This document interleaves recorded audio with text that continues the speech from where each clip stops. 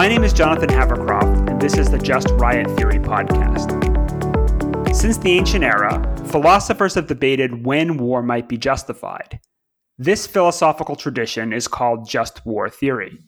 These theorists have developed a sophisticated set of criteria for assessing the validity of waging war and what specific actions within a war are permissible. While there is significant debate from the ancients down to today over the scope of these criteria, there is general agreement on a few key points.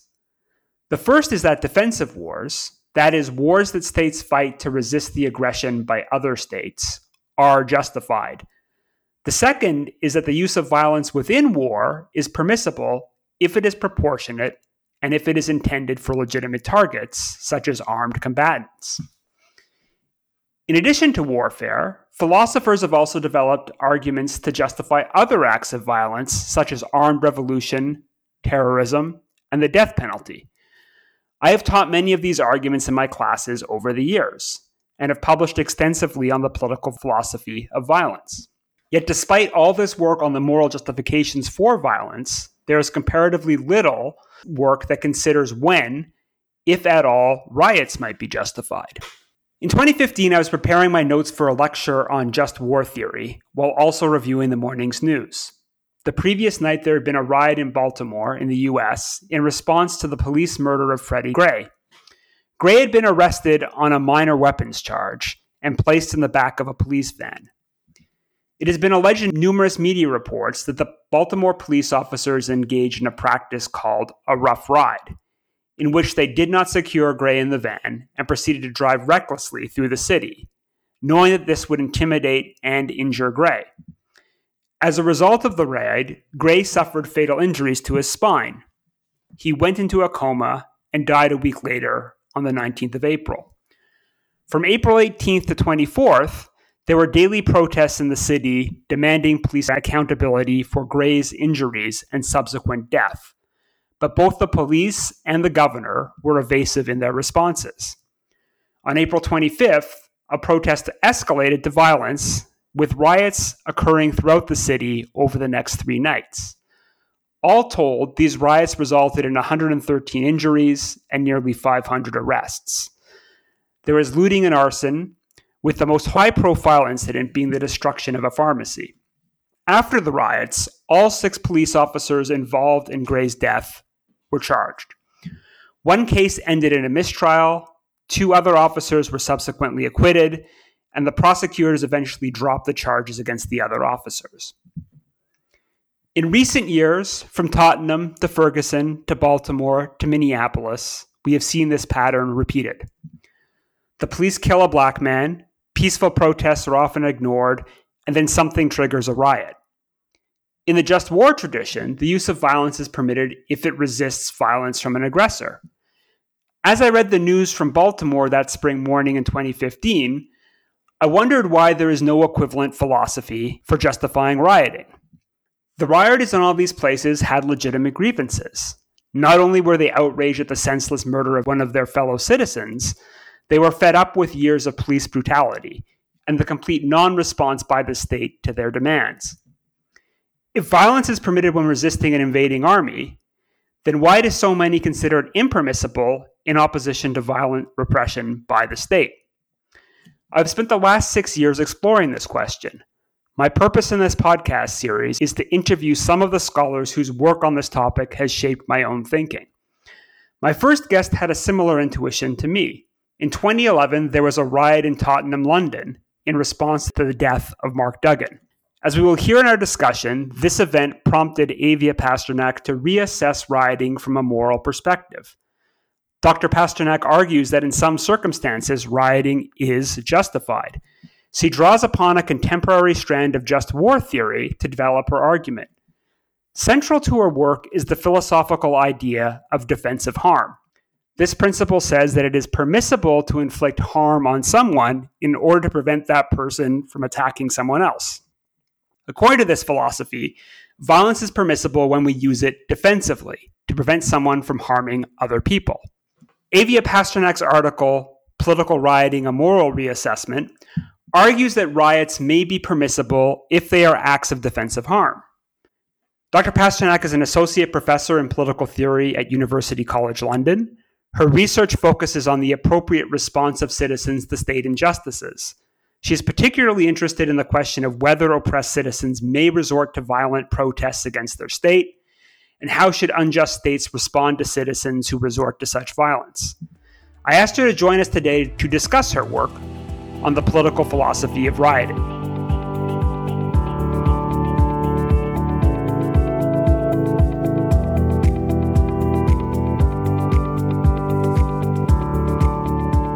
So Avia, welcome. We're here today to talk about your work on rioting. And I just want to begin by asking you, how did you become interested in riots? Thanks, Jonathan. It's great to be here. So I started working on this question, or became interested in this question, around 2011. I was living in London then. And if you remember, this was the summer where there were violent protests in London and around the UK, which were instigated by an incident of police violence. And I was living in North London in an area which was targeted by these protests. So shops were smashed and people were feeling unsafe in the evening. And I had some thoughts about that. I was actually started by being very opposed to the very idea, to this feeling of feeling unsafe and to this feeling of civic unrest.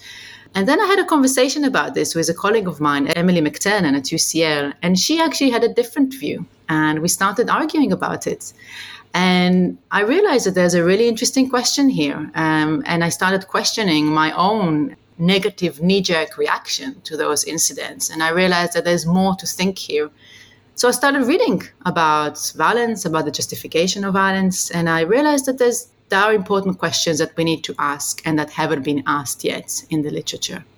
So your work's looking at rioting from a moral perspective, and I'd say the common perception, I think both academically, but also just asking the average person, is that riots are always unjustified. It's an immoral thing to do. So why do you think that view is wrong? Okay, that's a good question. So I think in order to answer this question, we first need to unpack the concept of riots. Okay, so we need to think, what do we mean by riots? And of course, at a very, very general level, riot is a form of public disorder where people go to the streets, and usually they're unorganized, and they start engaging in acts of collective violence. And they can be violence against property, and it can also be violence against person. Now, the types of riots we have, or the causes of riots we have, can be very different. So sometimes people engage in this kind of collective disorder, public disorder, because they are targeting a certain ethnic groups. Right? So we had those cases in the US where people, for example, targeted African Americans in neighborhood and destroyed them. And you can call that a form of a riot. Sometimes people do that because they just get very kind of excited and agitated. So, there's examples of riots that following a football matches in the UK. But sometimes, and these are the type of protests that I'm focusing on, the people who go to the streets and indeed engage in violence are doing this because they think that they have been treated unjustly by the state. And they feel that that the type of injustice that they face justifies the resort to violence. And I think that the knee-jerk reaction that we have in a public discourse against the resort to political violence, there's something worrying about it when it comes from the direction of a privileged group that criticizes the actions of an oppressed group. So if we have, for example, the case of a privileged institutions like the UK government at the time of the London riots, and the UK leading parties, and they are criticizing the actions of people who, if you look at the reports, the commission reports that was done about the riots, there's very much evidence to show that the people who participated in them were people that were marginalized in UK society on a racial basis and an economic basis. So we have here a case where there's a group that suffers from what we might call social oppression. So I think we should be wary as a privileged group from criticizing, from having a knee-jerk reaction against the resort of that group to violence without first investigating. Perhaps there was some justification to their action, especially when such groups often themselves face violence from the hands of the state. So I'm not trying to suggest that all types of riots are justified, But I'm suggesting that particularly in those cases, we should take a step back and use more careful analytical tools and philosophical tools to assess the situation. So there's a couple of traditions in political theory that look at protest and look at violence. So the first one I want to talk about is the civil disobedience tradition. So there's been since the 70s in political theory a fairly kind of large tradition of thinking about civil disobedience. In your work, you don't really draw on that much. You kind of acknowledge it, but you don't think it's the kind of appropriate frame for that. So why do you think civil disobedience isn't a good fit for thinking about riots? That's a good question. And I have been actually influenced by some of the literature that was done, or some of the research that was done in the civil disobedience tradition. What I'm more reluctant, the reason why I think that some of that literature is less relevant for the question we're interested in here, is that at least traditionally, civil disobedience literature has been focused on a particular type of protest. That protest is indeed illegal. That's what makes it a disobedience.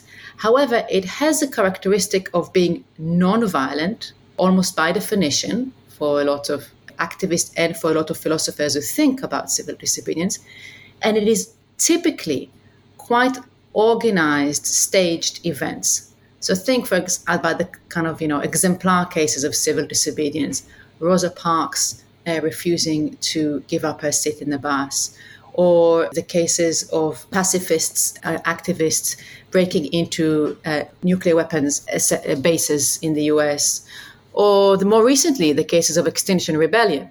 These are very carefully planned and very carefully staged events, all of them. And behind them, there's quite an organized group that has taken, very measured and very conscious decisions about how to act in that context. For that reason, we can analyze civil disobedience, but and there's been a lot of discussions around that, but it seems that the conclusions that philosophical tradition draws are not necessarily applicable to the case of what I refer to as political rights, because they don't share these characteristics, right? So political rights, by definition, are not committed to nonviolence, and they are, by my definitions, they are unstructured, unorganized events that are not the result of a policy decision of some organized political party or protest movement, and so on and so forth. Often they are actually give rise to the creation of protest movements and a more organized protest movement, but they are not the outcome of such. So I'm not sure that the conclusion that civil disobedience literature has can actually help us to analyze this type of protest. So instead, your work draws on just war theory, right? Which is a long tradition in kind of philosophy that tries to work out justifications for when going to war might be acceptable or permissible. So can you tell us how you came to draw on these ideas, and what is it about just war theory that you think provides better analytical tools for thinking about violent protest? Yeah, so once I realized that civil disobedience, at least in the kind of the more classic literature on civil disobedience, is not where we can find the kind of the theoretical tools to think about violent protests, that's not where we need to go to. I started thinking, well, where can we go to? And my thought was to focus on the violence elements of the protest, which I think is what the key concern that we have with political rights is the fact that they inflict harm on others through acts of violence. And that led me to think, okay, so what should we think? What is the frameworks that we're using to analyze whether the resort to violence is permissible or not permissible, justified or not justified? So we have, if you like, two major bodies of literature here, and they're both kind of connected, of course, in important ways. One is the ethics of self-defense, where we are perhaps more talking about individuals engaging in self-defense against an attacker. An offshoot of that literature is the literature on just war, which engages in the justification of collective violence, if you like. So typically on behalf of states engaging in wars with each other. But of course, in recent years, as the world become more complex, it's not just states, it can also be other subgroups within the state that engage in collective violence. So to my mind, of course, important differences between states engaging in war and militaries fighting each other and political rioters engaging in acts of violence against the state, against their own state. However, there are also important similarities. First, the use of violence. Secondly, the use of collective violence. So it's a group that is acting in some ways together. So to my mind, the same theoretical tools or the same general framework that the ethics of self-defense and just war theory offers us, we can apply and should apply to the case of violent protests. So in your work, you apply 3 key conditions from the just war theory to study riots. So let's walk through each one in turn. So the ones you kind of spell are what you call the necessity condition, the effectiveness condition, and the proportionality condition. So let's just start with the first one. So what do you mean by the necessity condition, and how do you apply it to riots? What are its implications for riots? So the necessity condition at the very, very general level requires that if an agent chooses to engage in violence and impose harm on others, it needs to be the case that it's really their last resort. There was no alternative route to resolve the problem that agent could have taken, and that does not involve the infliction of violence. So let me just give you a very, very quick example taken from the ethics of self-defense. Let's imagine kind of like a Wild West scenario where you are facing an attacker, that unjustified attacker who, without any good reason, threatens to shoot you, and they can kill you. You yourself happen to have a gun, and you know that you are a very good aimer, so you can either shoot your attacker, say in the head, and kill him, or you can shoot him in the hand and actually just get him to drop his gun, and that way he would not die.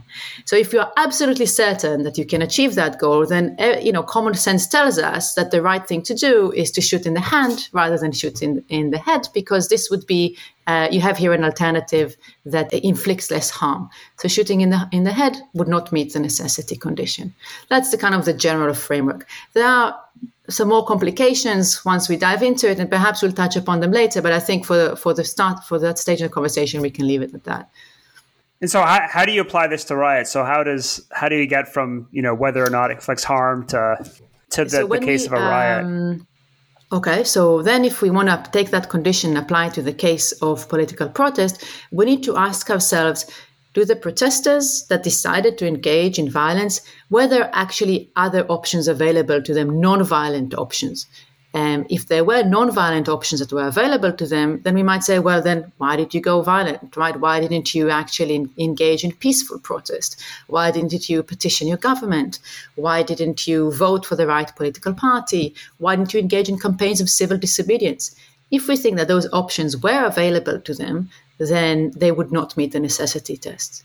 If, however, we have good reasons to think that these options were not truly available to them or have been tried and failed already, so they have good reasons to think that if they try these options, they would not resolve the problem, then the resort to violence could be justified. So what about your second condition, the effectiveness condition? What is that? What do you mean by that term? So the effectiveness condition requires that when we engage in violence, and I mean here, when we engage in defensive violence, in violence as a form of self-defense, it needs to be the case that we have good reasons to think that our resort to violence has a good enough chance of actually succeeding. By succeeding or by being effective, I mean that they have a good enough chance of actually averting the attack. So again, in the example where you face an attacker, if you can harm that person in some way, but you know that given your limited capacities, the harm that you are inflicting will have no chance of actually changing the outcome, then many people think that actually your self-defensive acts are not justified.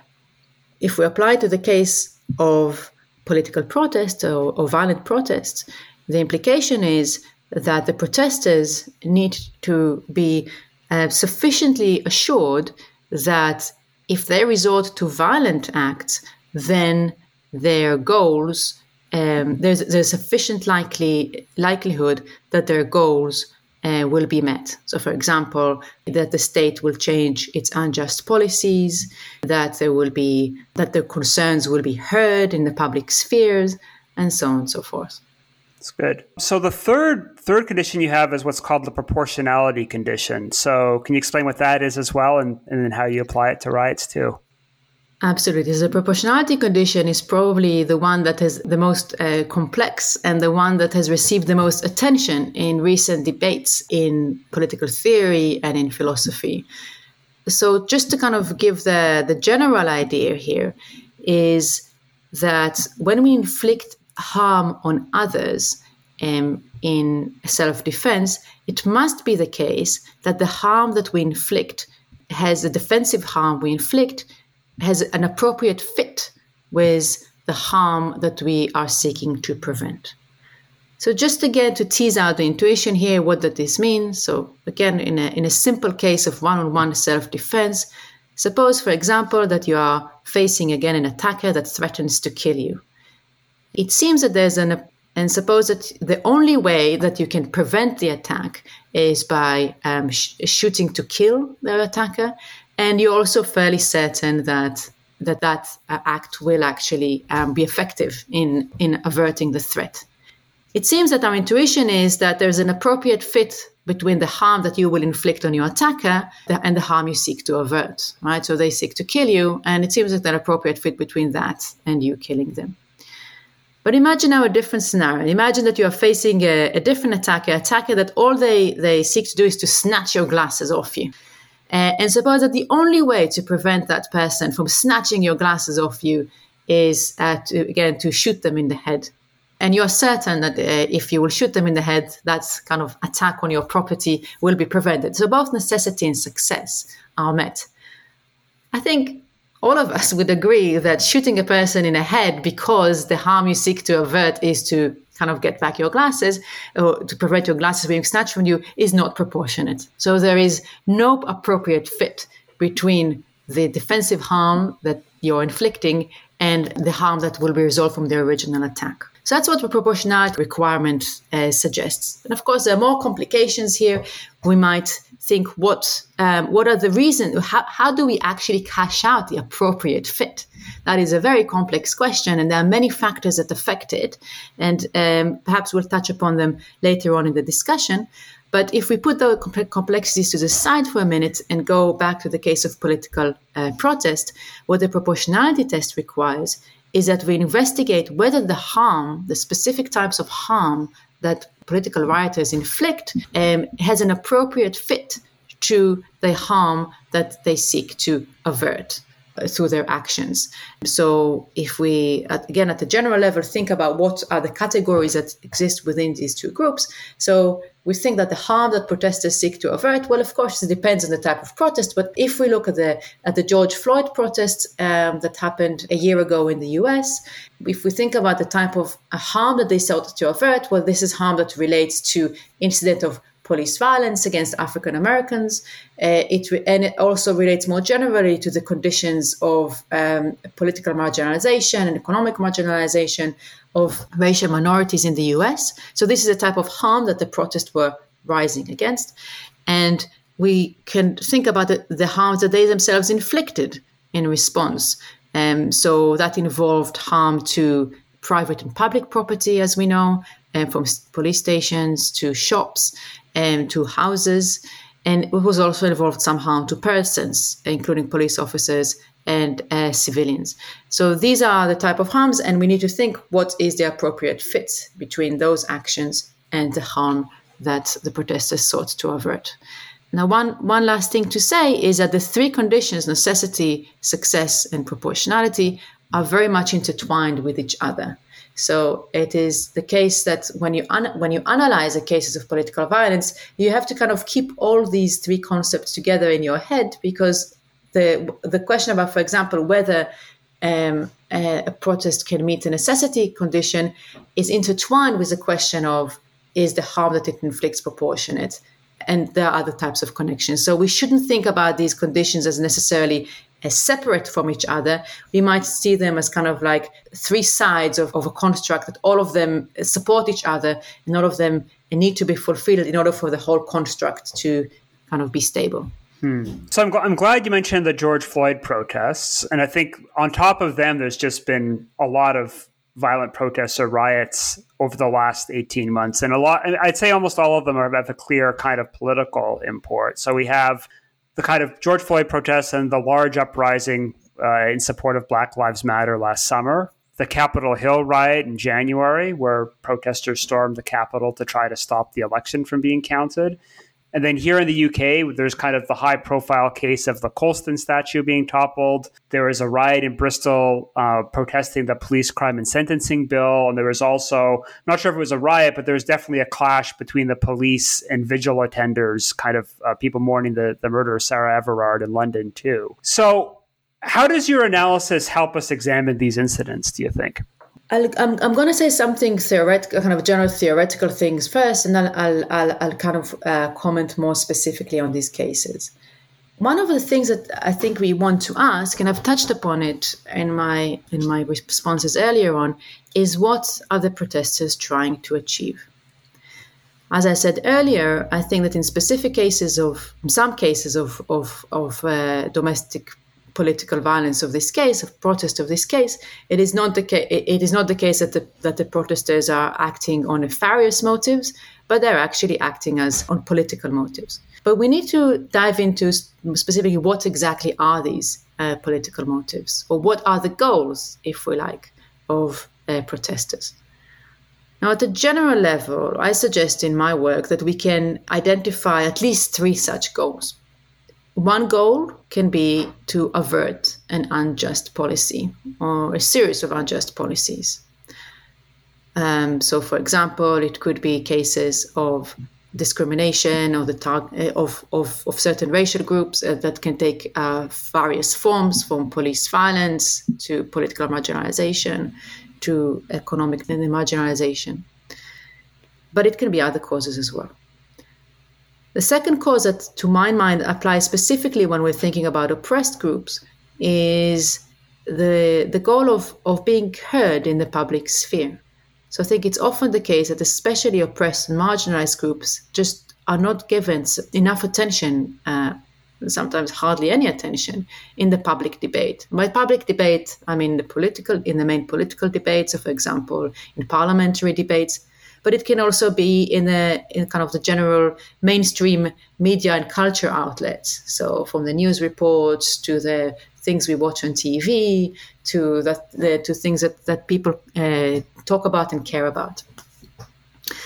So a second goal that you often hear violent protesters mention in interviews is that they simply want to be part of the conversation, and they feel that in a democratic society, all citizens should have a part in the conversation, but because of patterns of oppression and because of the way that the political discourse has been shaped by patterns of oppression and by biases, they don't get their equal share of participation.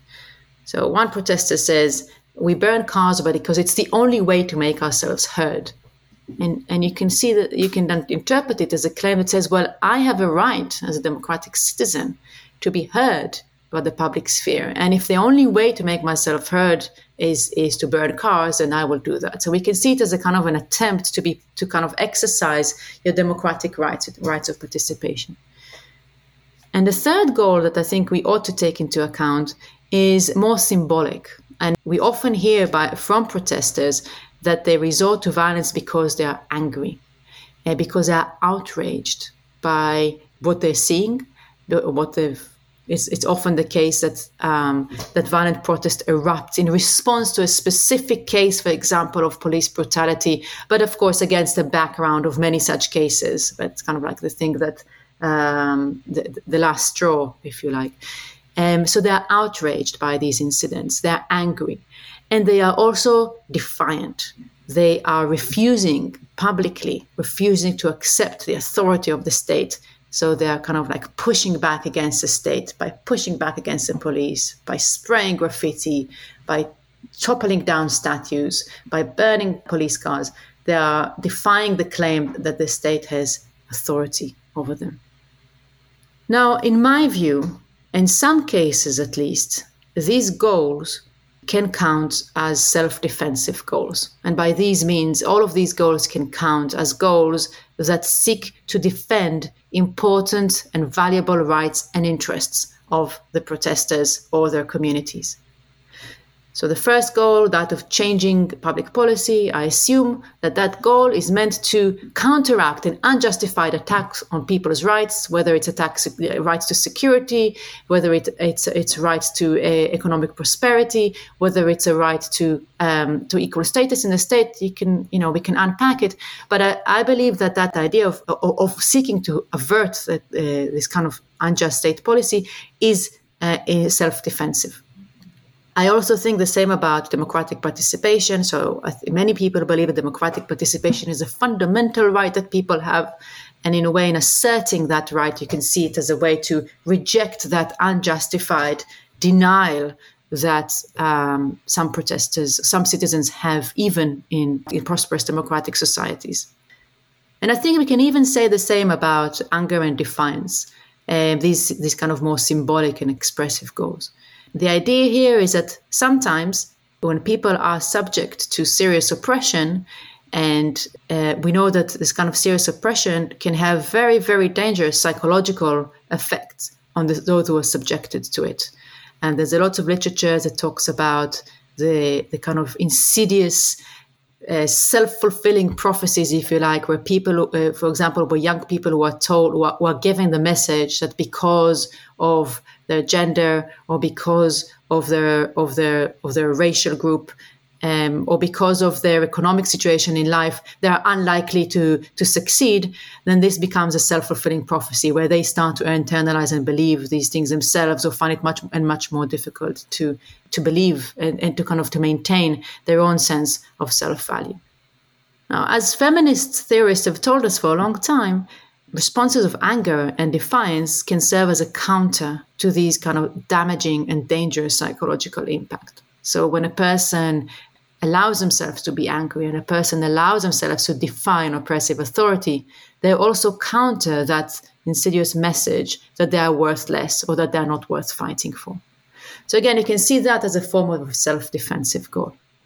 Now, if we take this general theoretic framework, when we look at real-world cases, I think the first question we need to ask is, do we think that in those cases there were indeed this kind of just causes, if you like? Or is it indeed the case where the protesters are engaged in protest because they are trying to protect important interests that they are correct to observe are being threatened by their state? So you mentioned a lot of examples, and I'm not sure that we have time to go through all of them. But if we look at first of all at the George Floyd protests, then I think everything I've said so far suggests that at the first stage, when we're thinking, was there a just cause? To my mind, there is a good case to make that there was a just cause. It doesn't yet mean that the violence was justified, but we can think that there is, at least it crosses a first threshold. There was some kind of a just cause here for the protesters.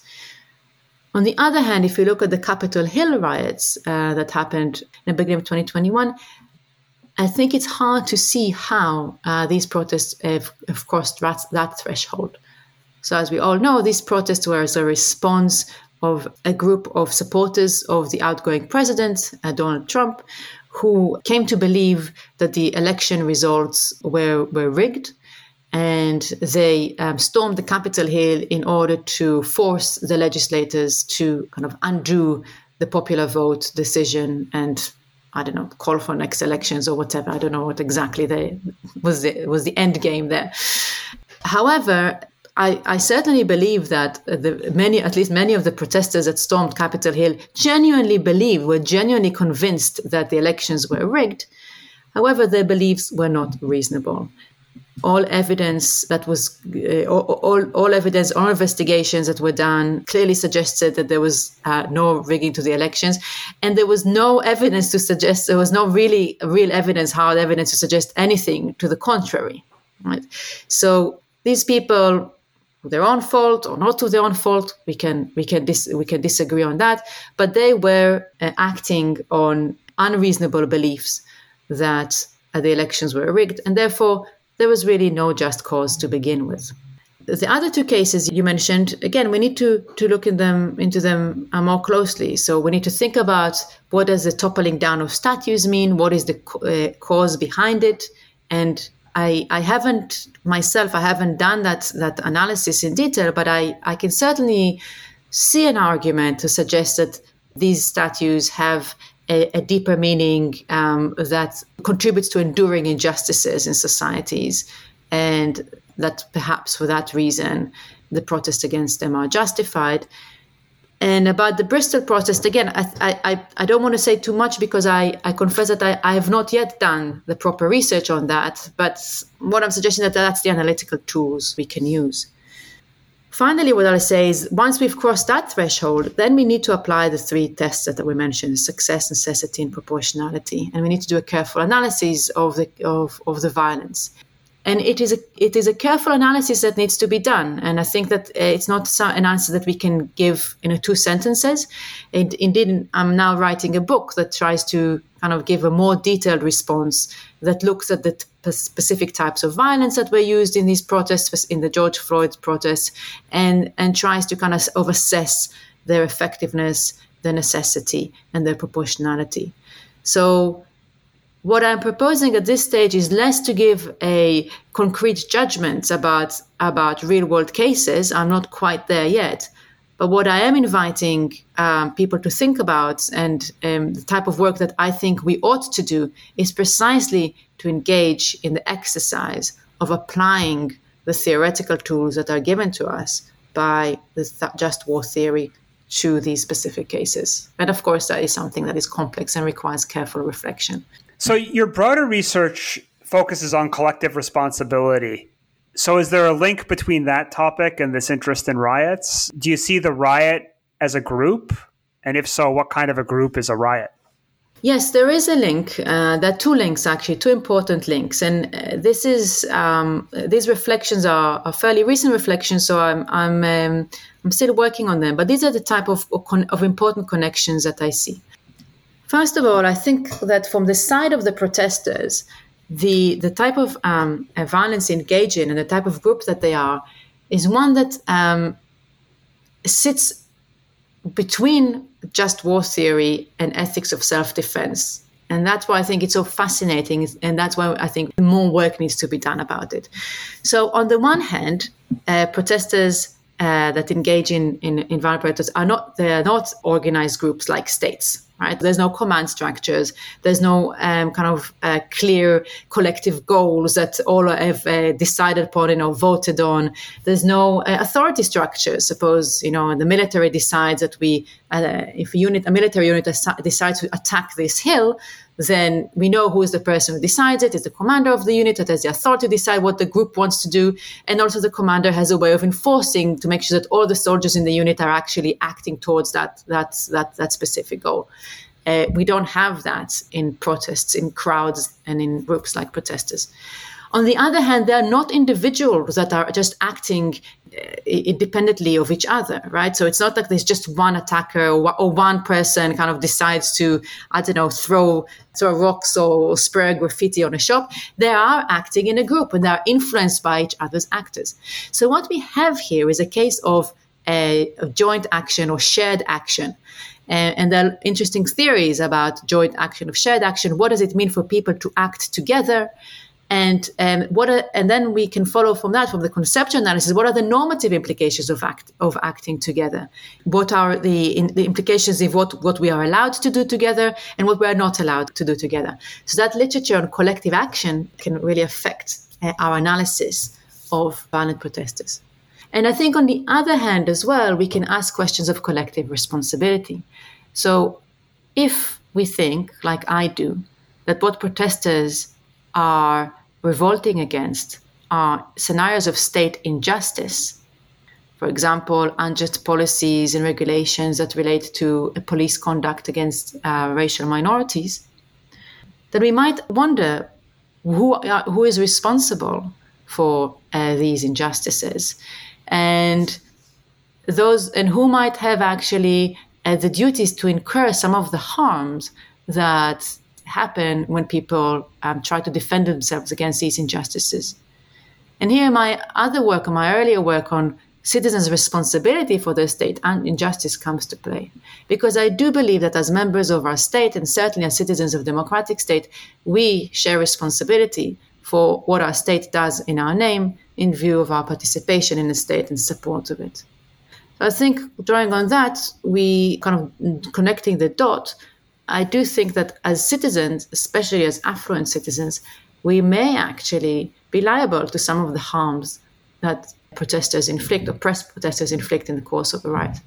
So going back to the start of our conversation, when I said that my knee-jerk reaction when I was living close to Haringey in London was, what's going on here, and how, this is scary, and why, what have I done to deserve this? Well, maybe as a citizen of the UK, and as someone who was benefited from unjust policies of the UK state, wittingly or unwittingly in my case, then I should be expected to bear some of this harm, and I shouldn't be so outraged when the harm comes to me. Now, of course, we need to be more careful here and to think what level of harm one is liable to and who should share their costs. But I do think that at the general level, I'm drawn to the idea that as citizens, if what is required in order to change states' policies is to resort to some violent protest, then we as citizens have some responsibility to incur the costs of that harm.